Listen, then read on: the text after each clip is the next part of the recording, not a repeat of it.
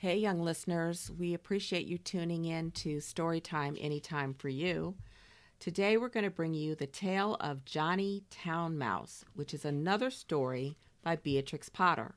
If you listen to the tale of Benjamin Bunny, you might think that story ended a little abruptly. We have to agree with you.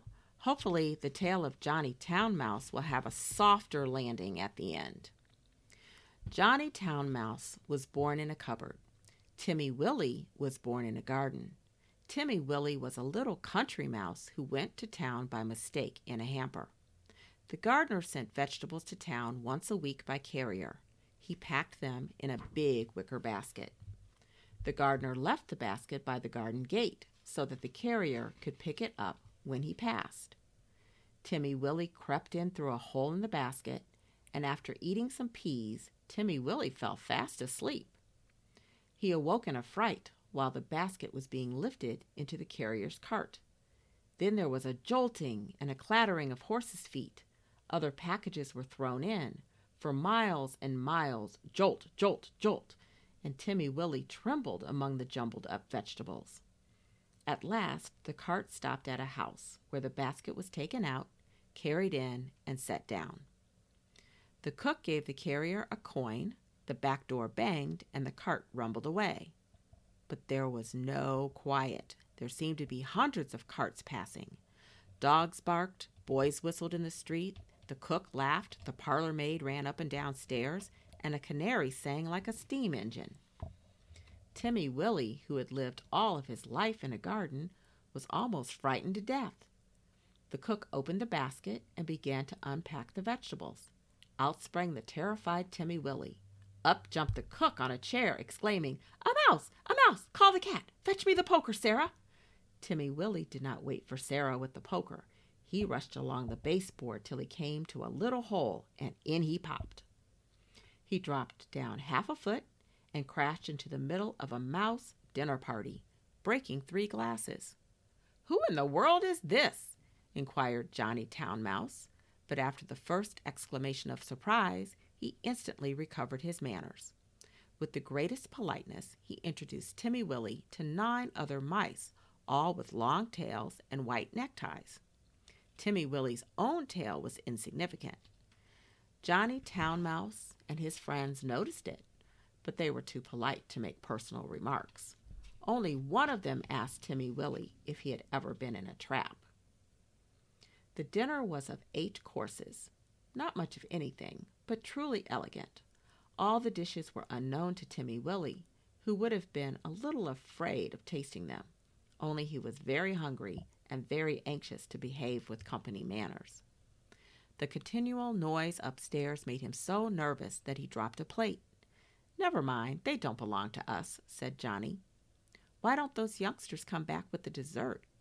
It should be explained that 2 young mice, who were waiting on the others, went scouting around upstairs to the kitchen between courses. Several times they had come tumbling in, squeaking and laughing. Timmy Willie learned with horror that they were being chased by the cat. His appetite failed. He felt faint. "Try some jelly," said Johnny Town Mouse. "No? Would you rather go to bed? I will show you a most comfortable soft pillow." The sofa pillow had a hole in it. Johnny Town Mouse quite honestly recommended it as the best bed, kept exclusively for visitors. But the sofa smelled of cat. Timmy Willie preferred to spend a miserable night under the railing. It was just the same the next day. An excellent breakfast was provided for mice accustomed to eating bacon. But Timmy Willie had been raised on roots and salad.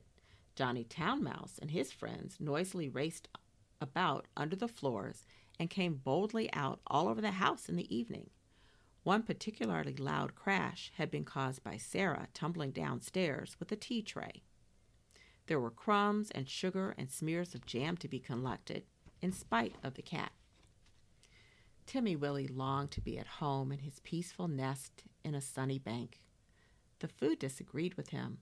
The noise prevented him from sleeping. In a few days he grew so thin that Johnny Town Mouse noticed it and questioned him. He listened to Timmy Willie's story and inquired about the garden.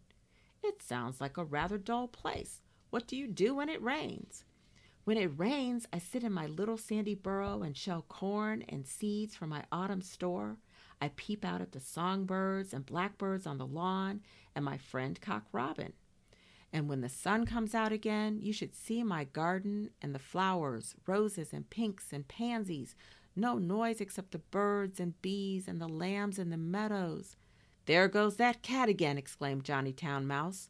When they had taken refuge in the coal cellar, he resumed the conversation. "I confess I am a little disappointed. We have tried to entertain you, Timothy William." "Oh, yes, you have been most kind, but I do feel so ill," said Timmy Willie. "It may be that your teeth and digestion are unaccustomed to our food. Perhaps it might be wiser for you to return in the basket." "Oh, cried Timmy Willie. "Why, of course, for the matter of that, we could have sent you back last week," said Johnny rather huffily. "Did you not know that the basket goes back empty on Saturdays?" So Timmy Willie said goodbye to his new friends and hid in the basket with a crumb of cake and a withered cabbage leaf. And after much jolting, he was set down safely in his own garden. Sometimes on Saturdays he went to look at the basket lying by the gate, but he knew better than to get in it again. And nobody got out, though Johnny Town Mouse had half promised a visit. The winter passed, the sun came out again. Timmy Willie sat by his burrow warming his little fur coat and sniffing the smell of violets and spring grass.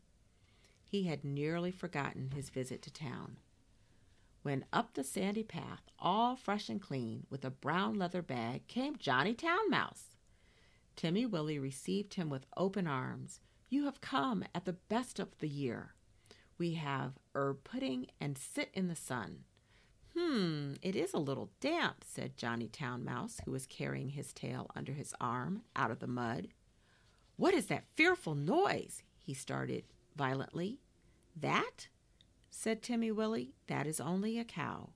I will beg a little milk. They are quite harmless unless they happen to lie down upon you. How are all your friends?" Johnny's account was rather lackluster. He explained why he was paying his visit so early in the season. The family had gone to the seaside for Easter. The cook was doing spring cleaning on board wages with particular instructions to clear out the mice. There were 4 kittens, and the cat had killed the canary. "They say we did it, but I know better," said Johnny Town Mouse. "Whatever is that fearful racket?" "Oh, that is only the lawnmower. I will fetch some of the grass clippings to make your bed. I am sure you had better settle in the country." Johnny. We shall see by Tuesday week. The basket is stopped while they are at the seaside. I am sure you will never want to live in town again," said Timmy Willie. But he did. He went back in the very next basket of vegetables. He said it was too quiet. One place suits one person, like Johnny Town Mouse.